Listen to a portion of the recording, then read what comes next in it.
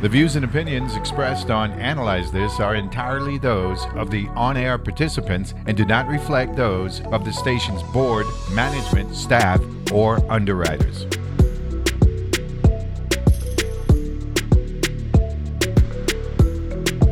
Good Wednesday morning and welcome to another Hump Day edition of Analyze This here on your NPR station in the U.S. Virgin Islands, WTJX FM with yours truly, Neville James. It is an absolutely lovely day here in Paradise. Right off the bat, before I bring in my boys to do some political analysis in segment one, and then we got WAPA coming on at 8:20. Definitely want to send out remembrances for December 7th, 1941, when Pearl Harbor was unexpectedly, there we go, absolutely perfect now, bombed by the Japanese, and actually brought America into World War II. Of course, we know what happened in 1945. What happened in the interim at Normandy Beach, but December 7th, 1941, 81 years ago. Wow. So all of those who suffered losses as a result of that kamikaze mission there that, devastated America and the island of Hawaii before it became a state, 18 years before it became a state. We definitely want them, those know. And those, just anybody who's been in the armed services since then that we remember December 7th. So check this out. We got WAPA coming on at 8:20. 9 o'clock, we got a great conversation coming up, man. Caribbean genealogy. Hold on there, I want to make sure I get this right. They're going to be joining us at 9 a.m. Yeah, Caribbean genealogy. She's going to be joining us, Sophia Abin, the president, and Miss Melissa Fredericks, former educator and host of an upcoming workshop. They're going to be joining us at 9 o'clock. So we're going to be talking genealogy.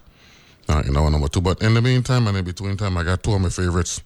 We're going to do a little abbreviated Bush Tea segment. We can analyze what took place yesterday and the implications of the Raphael Warnock victory over Herschel Walker in the U.S. Senate race, where, once again, the state of Georgia was the epicenter of U.S. politics, like it was back on January 5th, 2021, with a runoff election where Senator Warnock and Senator John Ossoff were elected to the U.S. Senate. I got Dwayne Henry joining me, Attorney Dwayne Henry. Good morning, Counselor. How are you?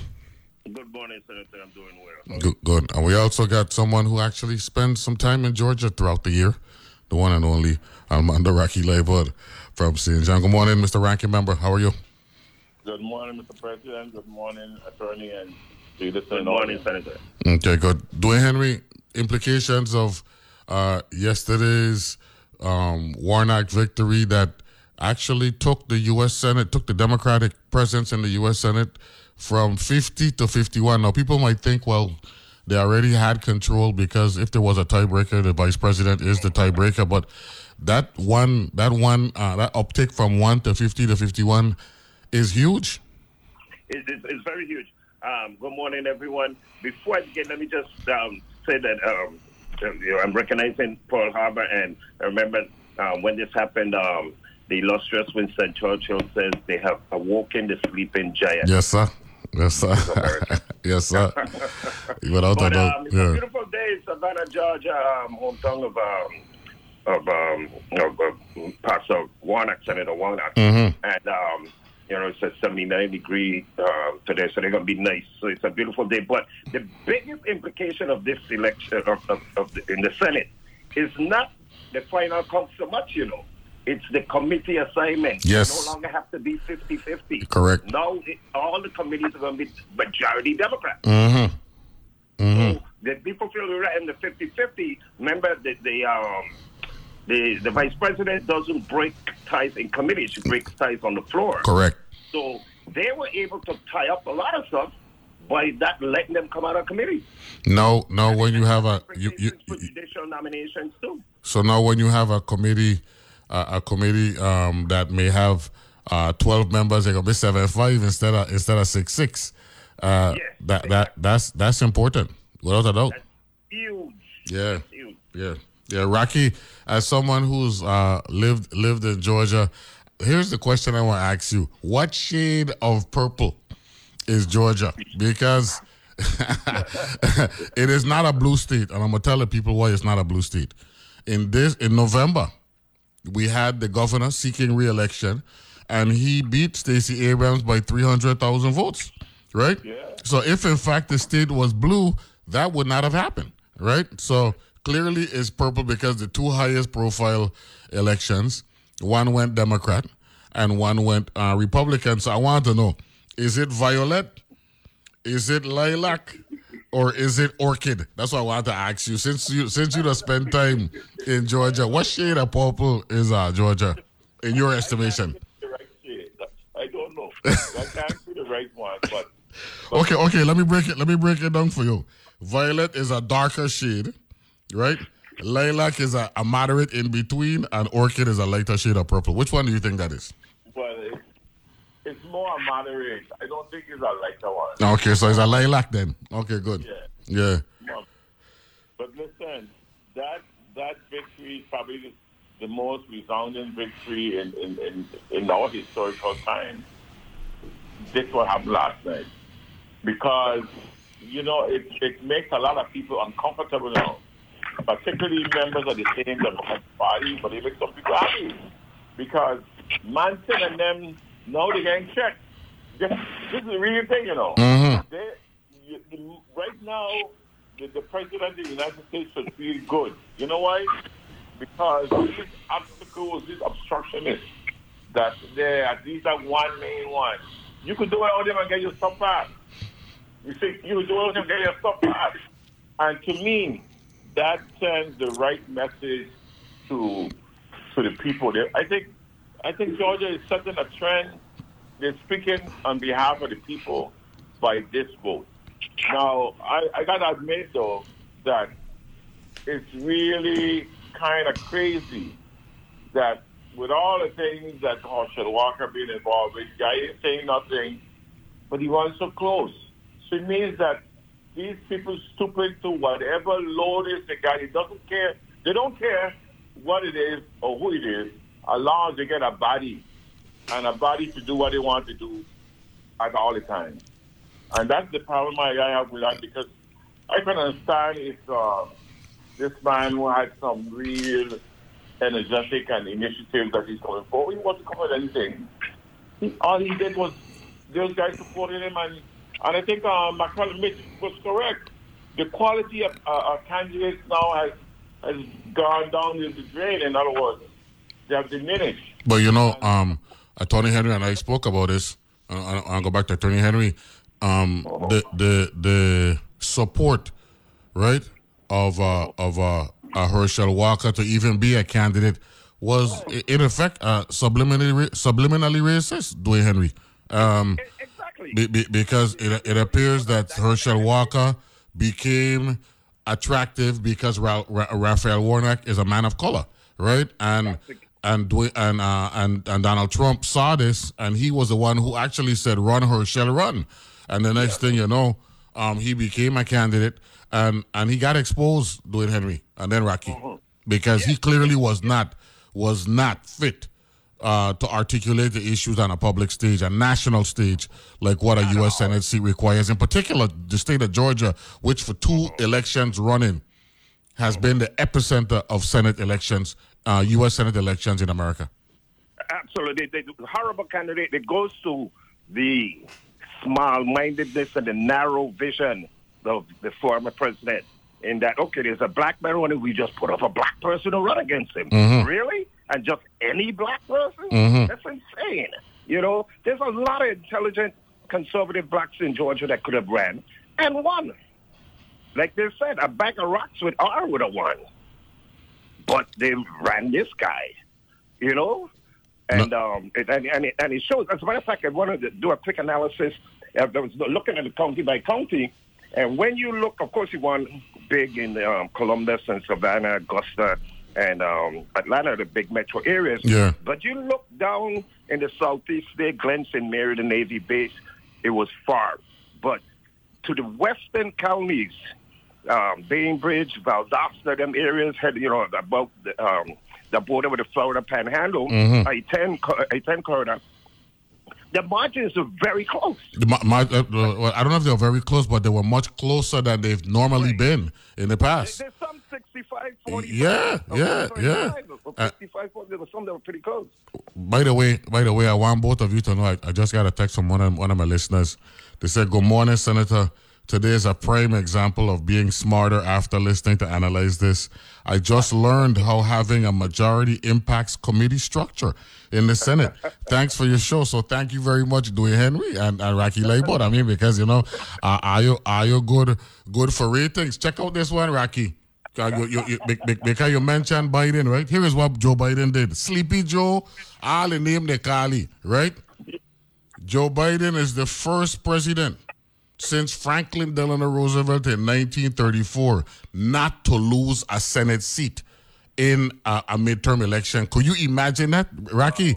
This is 2022, 88 years. And Joe Biden bucked a trend that been going on for donkey years that we say locally in the Virgin Islands. That is impressive. Listen, I think I mentioned to you guys a long time ago that while we look at Joe Biden as Sleepy Joe, whatever you want to call him, one of these days history going to show you they're going to treat him right.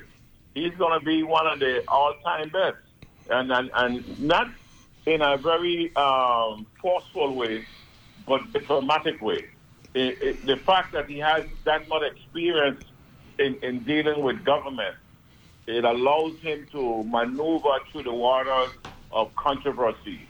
And I believe that all of this, even though we have to pay attention to what happened, because it's not all that good, because there's no way in the world Warnock should be getting that kind of a support, and in other words, you should be getting bigger support, a larger support. So there's a question about that a Walker could come in and run him so close. So it means that there's some things we have to go back to the drawing board to address. But the reality is, like Dwayne said, part of it was that the people wanted, it was racial. They know that they couldn't put up a white candidate against him. So you got to pick one of your own. Well, to me, I disagree. They should have put up the best candidate to win back the seat. And to me, they panicked believing because Georgia is trending from red to blue, through purple to potentially blue. They figured we gotta fight fire with fire, and in the end, they made a strategic error out of this world because the candidate that they put up clearly wasn't ready for the stage that the U.S. Senate calls for candidates to stand up on and speak to the issues. I'm very honest with you, Rocky and Dwayne Henry. Herschel Walker embarrassed people of color during the U.S. Senate campaign. Plain and simple. It was embarrassing to see he not even tried to get better during the process. You know how sometimes somebody may come in unrefined, rough on the edges, and as time goes on, you're starting to see the improvement. That never happened with Herschel Walker. Dwayne Henry. It got worse. Imagine that. Talking about werewolf and vampire. Yes, sir. And then during a debate coming with a fake badge and all that stuff. I mean, come on. I mean, with all this, let me ask this question now. And we got 3 minutes left for this discussion. How bad of a loss is this for Donald Trump? Because it's a loss. You know that about it, right? Is it a small loss, a solid loss, or a gargantuan loss? Dwayne Henry first, then Rocky. Gargantuan. Wow. Gotcha. His credibility is shot. You got Mitch McConnell and them coming after us. Mitch McConnell was terrified of Donald Trump 2 months ago. Now he chest big. Yeah. Wow. He finally found the cojones. Rocky, you're the ranking member. You're the one that always keeps us moderated, keeps us tempered. How big a loss? Small, solid, or gargantuan? I agree, Dwayne, because it's so big because one of his arch rivals, DeSantis, is now saying, "You see what I told you? You got to change. Right. You can't have the same guy around no more." And so his credibility you know when the world starts to crumble and all the pieces start to be dropping down now. That's what happening there now. No, gentlemen. As all three of us have been in the political arena at different levels. Isn't this another classic example of if you're lacking substance and your presence in an arena, a political arena, is more cosmetic? Don't you think at some point and much more quicker than when you're about substance is going to shatter? And that's what happening with Donald Trump right now. He's more of a brand than he is substantive. Dwayne and then Rocky. Correct analysis. I totally agree with that. He's always been a brand. He's never been a substance, and we live in this celebrity worshiping society apparently, and that's the crap that's going on. Rocky, is this now just another classic example of you can fool some of the people some of the time, but you can't fool all the people all the time? Exactly. And there's some people who good at saying things that, nobody have a chance to bet at the spur of the moment. But when you got to sit down and you have time to really access what has been said and how it's done, it's a different ball game, and that's what's happening now. So, Rocky, I'm going to ask you again or no? Violet, lilac, or orchid? I'm telling you, we can't go all the way.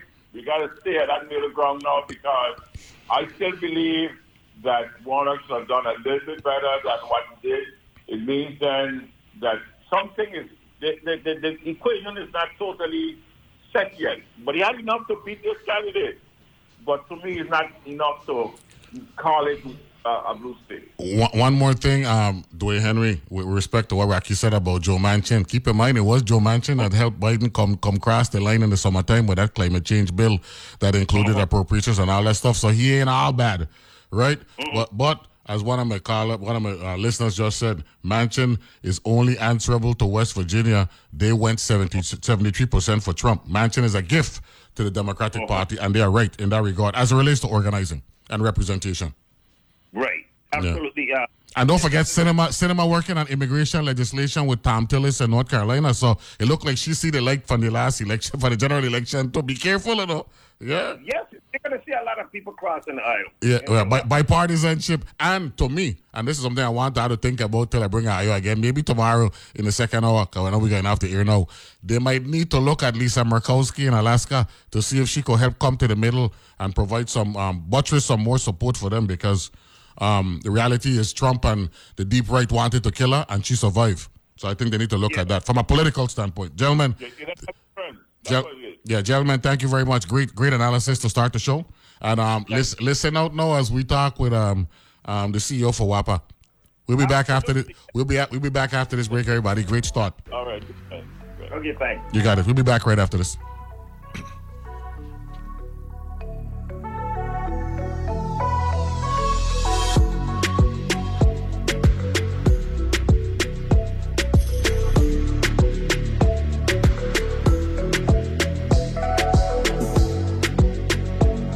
If you graduated from high school in the U.S. Virgin Islands, don't be stuck with college debt. Create your future for free with Free Tuition Plus at UVI. With Free Tuition Plus, your tuition is covered. Plus, you can use additional financial aid to pay for room and board and other expenses. At the University of the Virgin Islands, you'll receive a world-class education with opportunities to study abroad and gain hands-on experience. Choose from 99 majors, minors, and certificates on campus and online. Visit www.uvi.edu and apply today. You know exactly how you take your morning coffee. Knowing where to get news you can rely on is just as simple. Listen to Morning Edition from NPR News every weekday. From 6 to 8 a.m. here on WTJX FM 93.1, your NPR station in the Virgin Islands. You can also listen on demand via the WTJX app, available for download from the App Store in Google Play.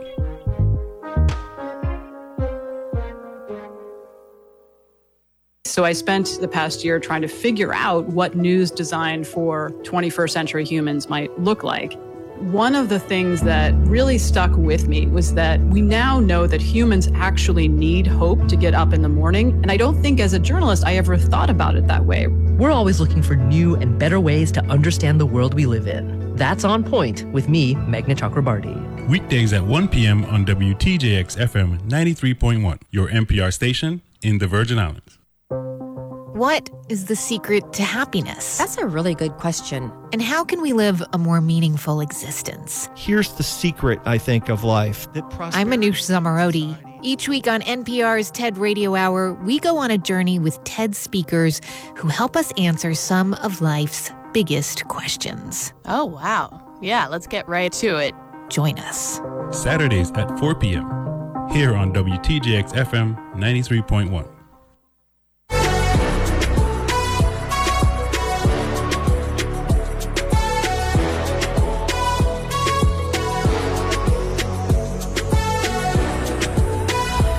And we are back here on Analyze This, and I definitely want to thank my good friend Dwayne Henry and Rocky Laywood for the early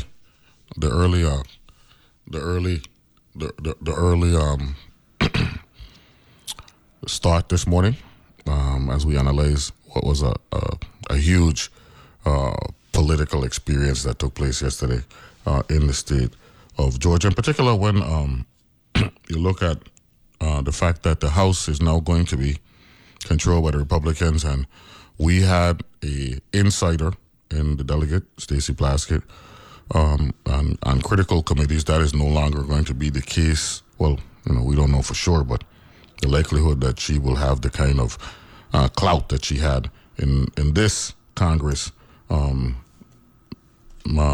continuing in the next Congress is very, very low. But having said that, we still got some control with some access. We don't really control, some access on the Democratic side, and we'll see what takes place because Joe Biden is definitely a friend of the U.S. Virgin Islands. So now we're going to shift to some WAPA run-ins, and today we're going to talk about some projects that the Water and Power Authority wants to, update the ratepayers and the audience on. And I got the WAPA Governing Board Chairman, Energy Office Director, Kyle Fleming, joining me in studio this morning. Good morning, sir. How are you? Good morning, Neva. How you doing? Good morning, Virgin Islands people as well. I'm good, and we should have the WAPA CEO on the line as well. Good morning, Mr. CEO Smith. How you doing?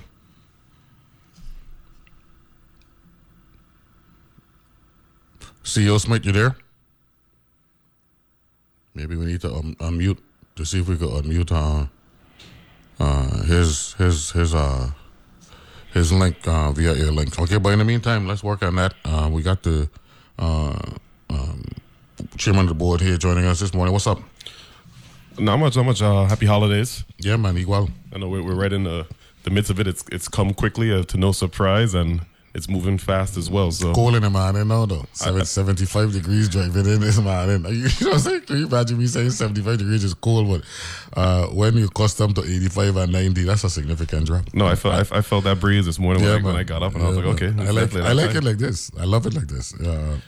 It's nice. Now, before we get to WAPA, anything on the energy office side you want to talk on real quick? Yeah.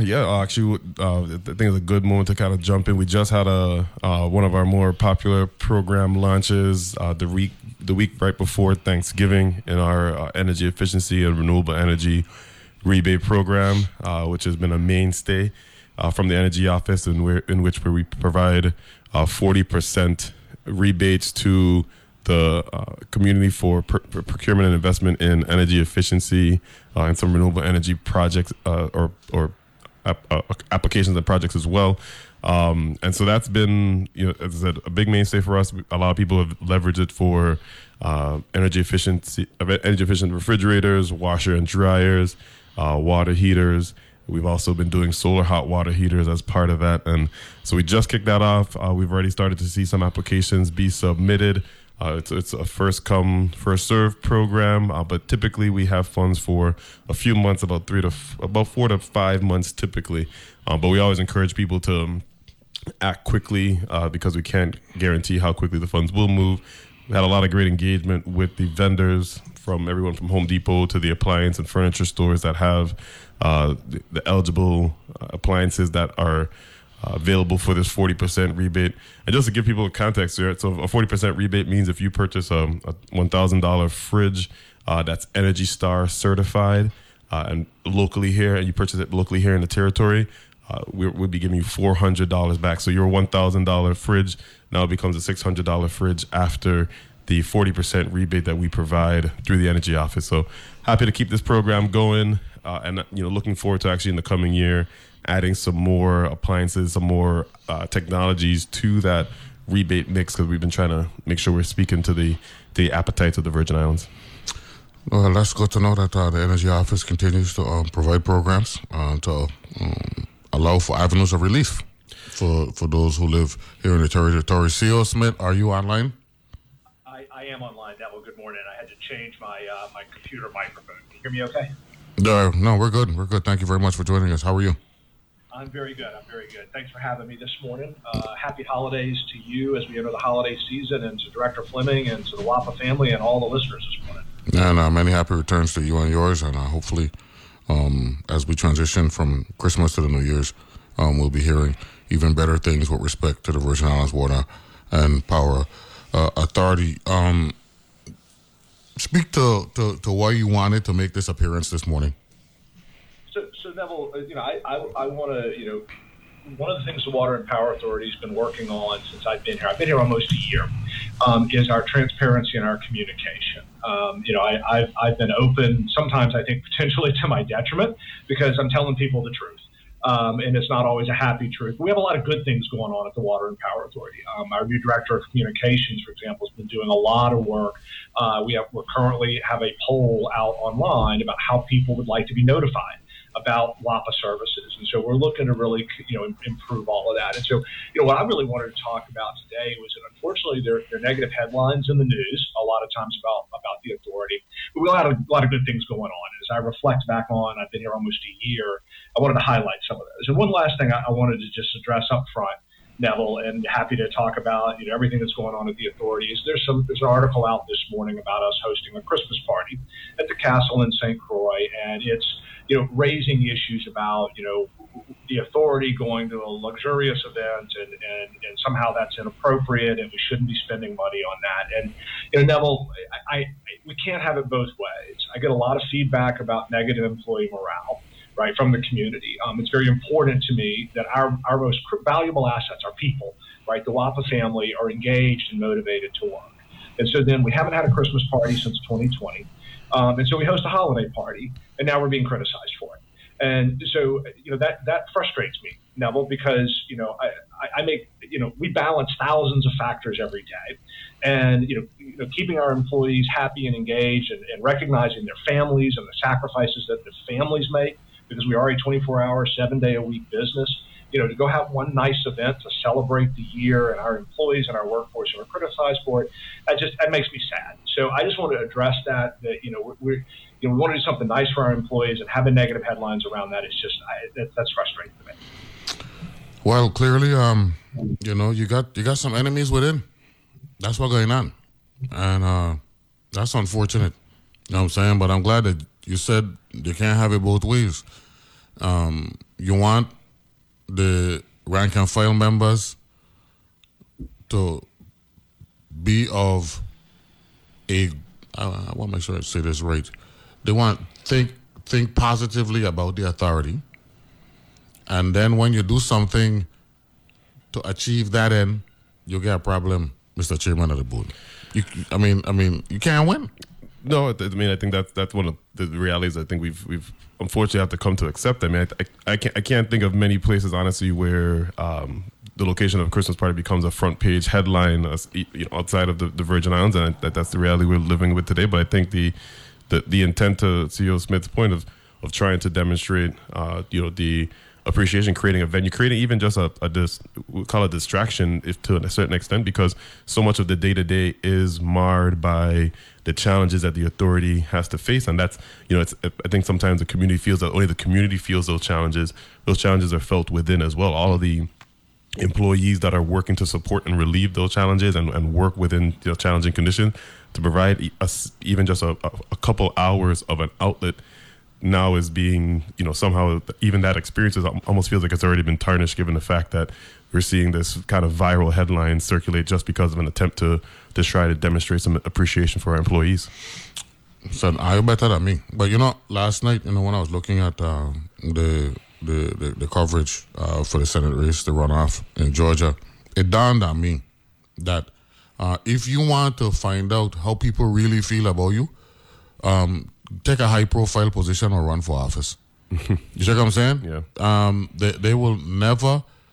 You would never believe the things that you would hear about you until you ascend. And then just limited to politics. This is at any level, and that's unfortunate. One of my listeners don't text me already complaining about that. But I ain't getting into that, because we got bigger issues, of course, to deal with here. And if providing a venue for the WAPA employees who don't set the rates, right? But they're the ones that's going out there and probably taking abuse from frustrated ratepayers, which the frustration is legitimate. I'm not denying that. It is legitimate because the cost of energy is too high here in the Virgin Islands. And if, you're trying to put something in place, CEO Smith, for something that is traditional for donkey years, decades. And now I didn't even know of the front page story. That's the part about it. So now it's all crystallized for me. But CEO Smith, you got to do what you got to do, man.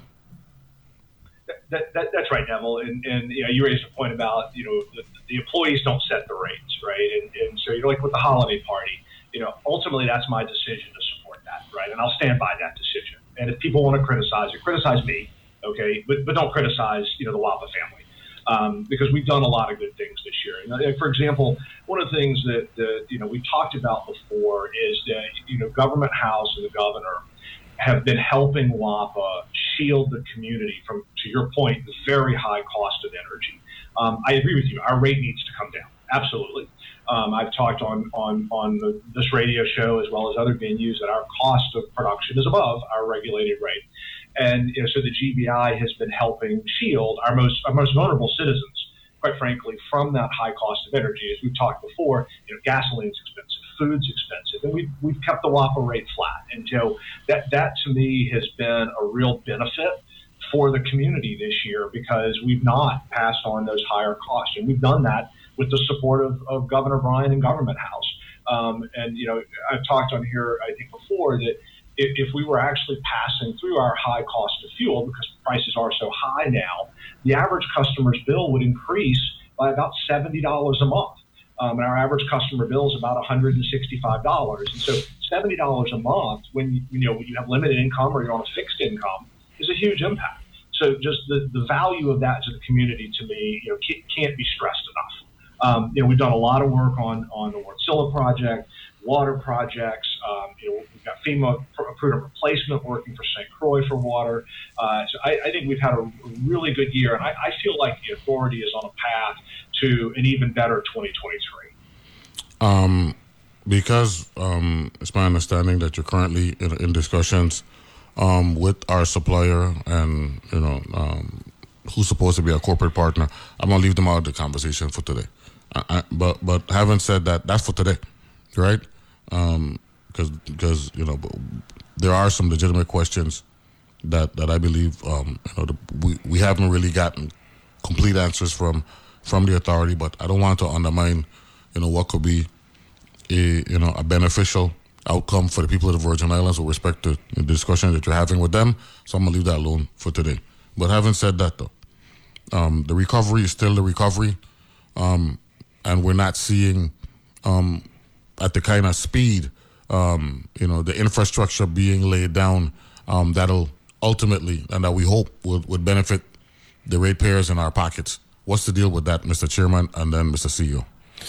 Yeah, I think one of the things that we've talked to a lot from the board level and with the team is that I think there's a clear understanding or reality that a lot of the changes that happen, especially from the generation side, aren't as visible to the community because of just the inherent, position and physical, geographic position of the authority. So in terms of I think one of the projects we talk a lot about is the Wärtsilä project. That's a project where, immense progress is being made on St. Thomas.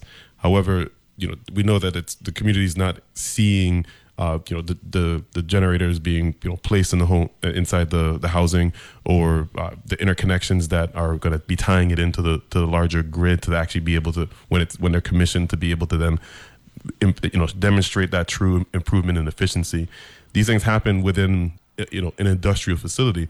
And so we look at that as, opportunities to, while, yes, the community's not walking by, it's not like a road project where it's clearly very visible and in front of the community when Veteran Drive is being repaved and being completed, or when the Lorraine connecting road is being graded and being prepared for paving.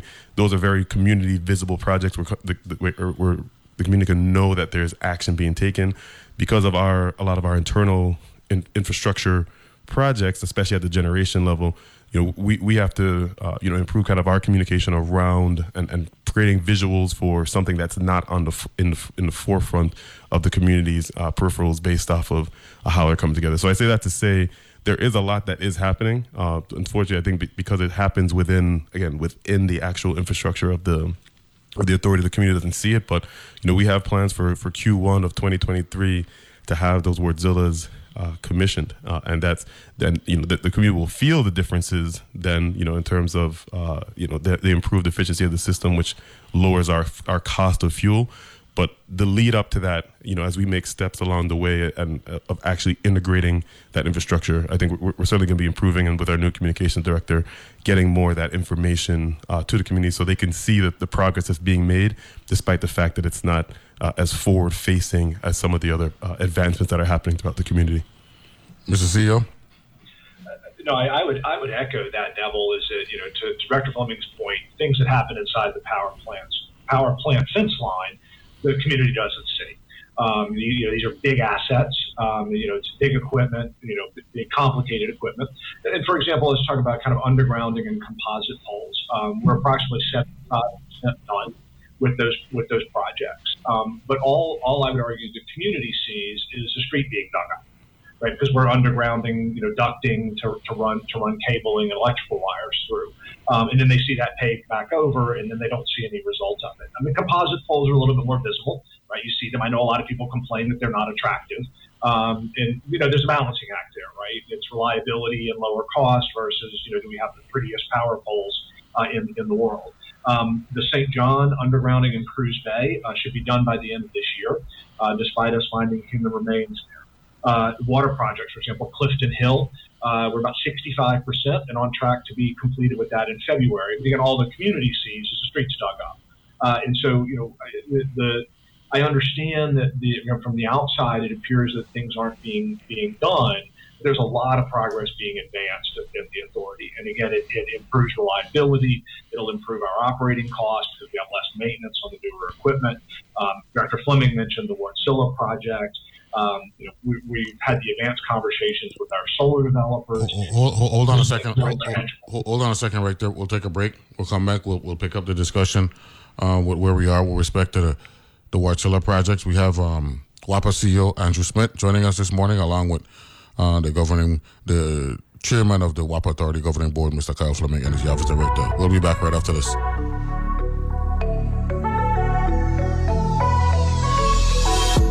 Banking for your business.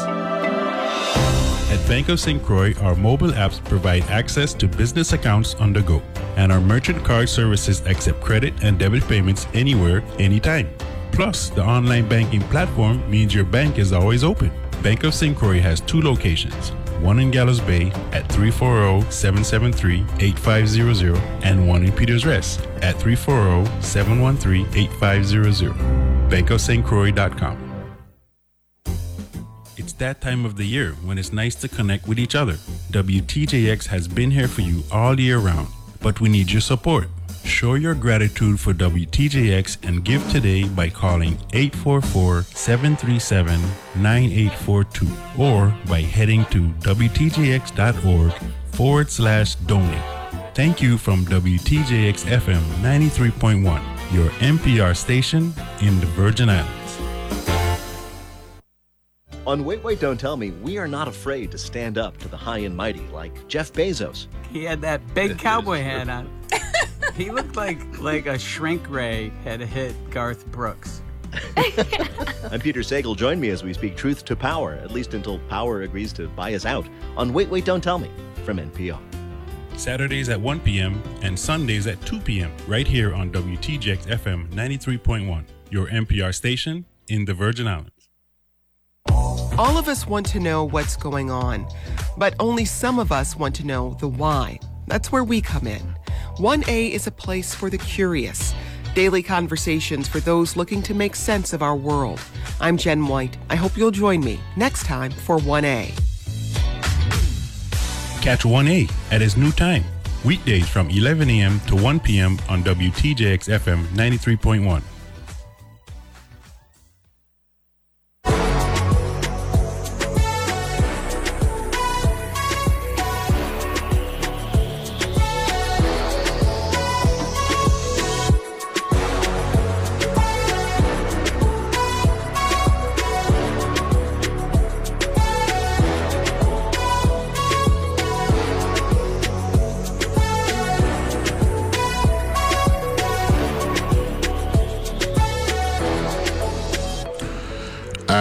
We're back here on Analyze This, and we've got the WAPA leadership joining us. And then at the top of the hour, Caribbean Genealogy will be joining us to talk about, our lineage as a people. Looking forward to that discussion as well. CEO Smith, you were talking about our relationship with Wärtsilä. What's the deal with the infrastructure, and when will that be fully installed? And hopefully to the benefit of the people of the territory. Yeah, so those generators are already in the generator house. We have 3 of them that are already in operation that were from a previous project. We've got 4 more in place. All of the critical equipment is in the territory. Those generators are scheduled to go online in March. We were pushing hard to get to January. It looks like January may not happen, but it's possible that it's before March. But certainly March looks like a very achievable outcome. The critical thing with the Wärtsiläs, as we think about them, is 2 factors. One, at current fuel prices, because they'll operate on propane, they'll save us about $3.5 million a month in fuel costs. So it's about 25% of our annual fuel costs that we'll save by having the Wärtsiläs online. So you're saying, based on what you're saying, if our fuel bill is $180 million, you're saying that this is going to save us $45 million? Yeah, that is absolutely right. It's $42 million a year. That's right. It's about 25%. Okay. Well, I'll hold you to that because I'm going to. Okay, that's what we do here. So so the public, so we won't see the full 25% reduction on the entire bill, but there should be, when you factor in everything, at least a 20% reduction on the bill for the ratepayers. Well, now let's be clear about that, Neville, and I've talked about this, multiple times before. Our cost of producing electricity is higher than what's in our rates today because of high commodity prices. Yeah. So I always characterize it as I'm underwater and I got to swim to the surface, and then I can start to make headway on that. The Wärtsiläs get us really close to the surface. They are a very impactful project for us. And then we got a lot of other things that we're working on that will get us to where we can work on the rate, because rates need to come down. That absolutely need to. And so we've got to get our costs under control, and then we can make progress on that. Just not to interrupt CEO Smith, but just to kind of echo one point there, in terms of the if cost improvements that are realized by the more efficient generation, I think really speaks to the legacy generation that we currently have, not just in St. Thomas, but we're plagued by that same challenge on St. Croix. And so in terms of when we look at the most impactful projects or focus centers for us, improving the efficiency of the generation on both islands really are the things that translate to the most rapid savings potential, which only further compounds the benefit that we can get to a point of hopefully of being able to pass on to the community as well. So I know that there's 2 headlines I've seen this morning relative to WAPA. One about the Christmas party, but the other, which I'm hoping carries as much if not more traction within the community, is the HFA moving along the approvals for the generation conversion on St. Croix as well. Again, those are the projects that have the most meaningful impact to the people of the Virgin Islands because they address one of the bigger challenges to our cost driver, which is our high cost of fuel due to not just the high commodity pricing, but also the legacy inefficient generation. So getting those out of the mix, getting those older generators, more inefficient generators out of the mix and replacing those with these more efficient generators, those are the type of focus factors that once we dial into, that's the fastest turnaround to impacts to the community. And that's why there's such a high priority being placed on that from the management team, from the board, from the authority as a whole, because small habit changes aren't going to lead to the results that we need. We need a massive overhaul in the base of our operation, which is the electrical generation. And so that's why we're hyper focused on addressing those efficiency needs. So that way, again, those big 25% chunks of cost can be addressed in other areas, not just on the Wardzilla project in St. Thomas. What about the Aggreko on St. Croix? CEO Smith. So the Aggrekos on St. Croix are our most efficient generation on St. Croix. What's not ideal about them is that we lease them.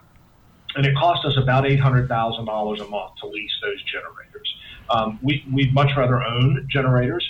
And that's exactly what Director Fleming is talking about, is that we are pursuing HUD funding for getting new generation on St. Croix. And there are two things that new generation will do. One is improve the efficiency, as Director Fleming talked about.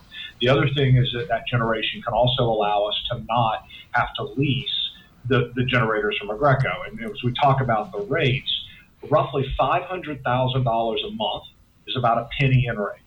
So $800,000 of Aggreko cost that I could get rid of, ideally, that saves me almost a penny and a half in rates.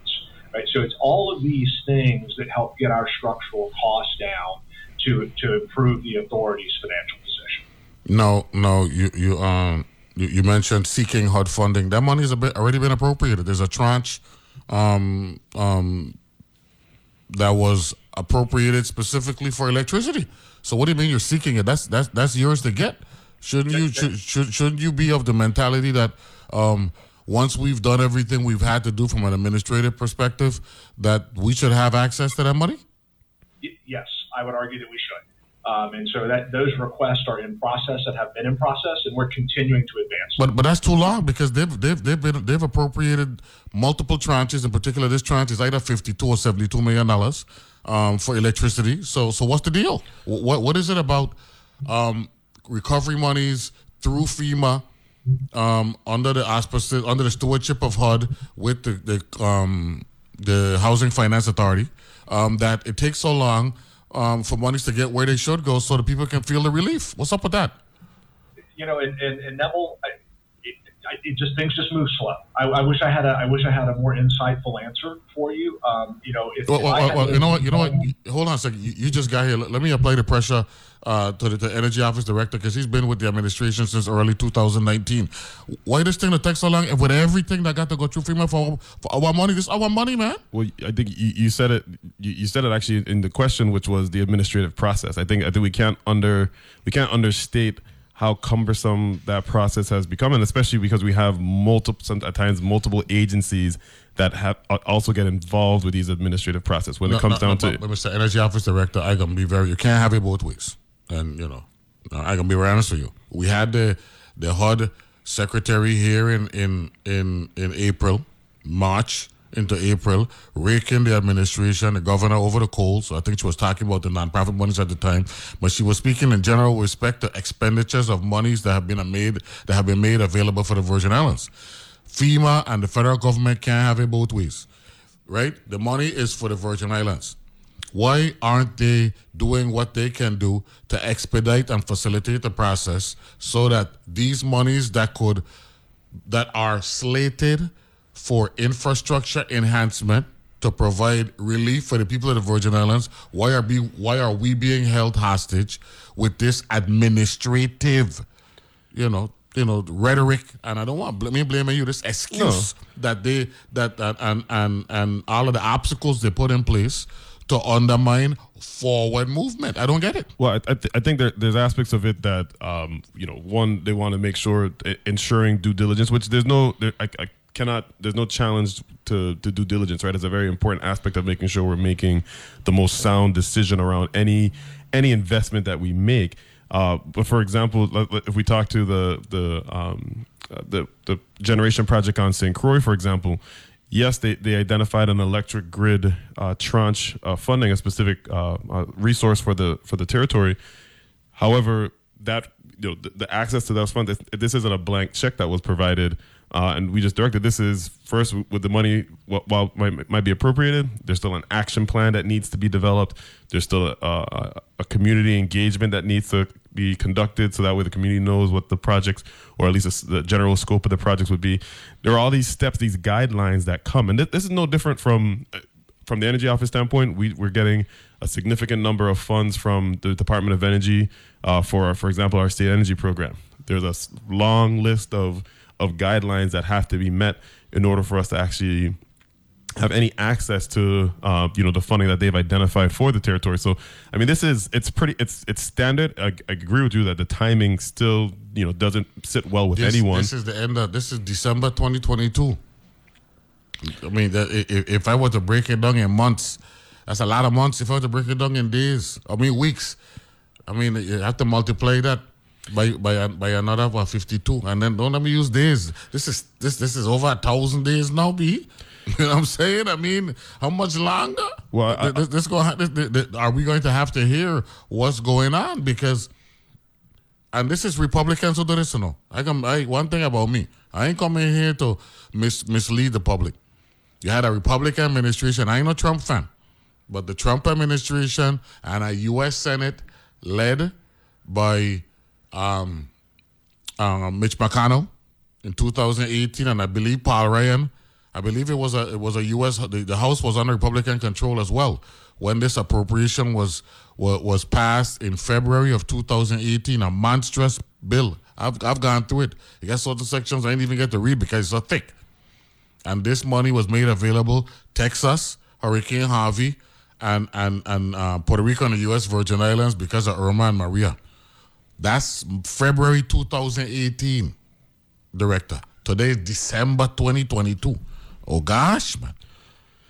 Yeah, I mean, that's 58 months. I'm doing the math in my head. Yeah, that's a long time, my brother. Yeah, but one of the things I think is also important though to realize is that because of the challenges that we're for example, the challenges that we're facing right now do assist in elevating these conversations, especially at the federal level, for us to better understand how rapid mobilization can be enabled. It's because this isn't now what we're talking about from a perspective of these are hopeful, these are pie in the sky, these are incremental improvements. We're having much more direct conversations with the federal partners, not just the local representatives or administrators for these projects. We're speaking more directly with the actual gatekeepers for these resources at the federal level, and they're understanding the critical nature of what's transpiring here in the territory. And this is in hopes of assisting in that funding mobilization so that we're not as bogged down by the administrative processes. There's something that we're never going to be able to avoid because there's a checks and balances that has to come. I mean, they're just not going to send resources without any level of kind of accounting in place. So, we're certainly making sure that due diligence is being, whatever due diligence is needed is being sufficed. But again, the critical nature of what's happening in the territory now is certainly improving the conversation with the federal partners to ensure the mobilization is as expedient as possible. All these bandwagoners who are running behind the governor, right? Looking for what they're looking for and then going around bragging about how they helped the governor win the election and all this type of thing. They ain't solving no purpose for the people. And that's just a rhetorical thing. They have to do what you want. I going to say it on this medium. All they care about is themselves. I'm sorry. They claim to have all these answers. They don't deliver. They want this, they want that. And they ain't even knowledgeable of what we've been dealing with here. Check. But that's for another discussion for another day. Mr. CEO, the base rate, how we could fix that, man? So Neville, great question on the base rate. And I just want to echo one other thing that Director Fleming said. For example, I joined the governor in Washington, D.C. to meet with HUD last week. So we're definitely carrying that message. And it's critical to me. I mentioned GVI support to shield the community from the high cost of energy. One of my top 1 or 2 priorities is to get us to a position where we don't need external support from the GVI, and the generators are a key point of that. So, and I'm sorry, I digress. Ask your question again, Neville. No, the base rate. Yes. Sorry. So the base rate. So the first thing that we've done is we set a budget this year that operates at our base rate, right? And historically, that was generally not done. So first off, we're starting in the right place. Then as we think about dealing with the base rate, I mentioned the lease units for Aggreko. Getting out of that lease reduces, that's a base rate cost. It's not a fuel cost. That cuts our operating costs. Earlier this year, we were leasing a generator from General Electric. We were paying about $700,000 a month for that lease. We got out of that lease with support from the GVI. We bought that generator, and so that's not a cost we have to have in base rates. We're looking at all of our costs, everything from the smallest item up to the largest item, and making good financial decisions, right? Because some people say, well, don't spend money. Well, spending money in and of itself is not bad, right? If my roof leaks in my house, and that roof leak's going to damage my furniture and ruin my appliances, but I got to spend $500 to fix the roof, well, that's $500 that's well spent because I don't damage all my other stuff, right? And so we're making those types of decisions where we're directing dollars to good purposes. The other thing that we do is we pursue as much federal external support as we can. We've gotten grants we have the new bucket trucks are in the territory. Our teams are being trained on them as we speak. We a couple of months ago got another grant that will allow us to buy at least another 3 bucket trucks. Mr. Chairman, let me stop you right there. Here's what we're gonna do. We're gonna go to a break, get us to the top of the hour. When we come back, we'll wrap up this conversation, and then we'll start the conversation with our guests in the 9 o'clock hour. But I want to make sure I excuse you properly. We'll take a break. We'll be back right after this.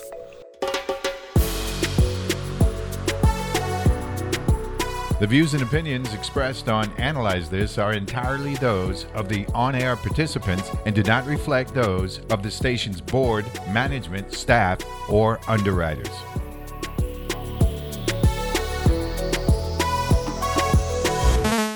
I'm Deepa Fernandez from Public Radio's midday news magazine, Here and Now. We'll bring you all the news that happens between the morning headlines and the afternoon wrap-up, plus conversations with authors and artists, stories that affect you, maybe a story about you. So please join us for Public Radio's midday news magazine, Here and Now. Weekday afternoons from 3 to 5 p.m. right here on WTJX FM 93.1.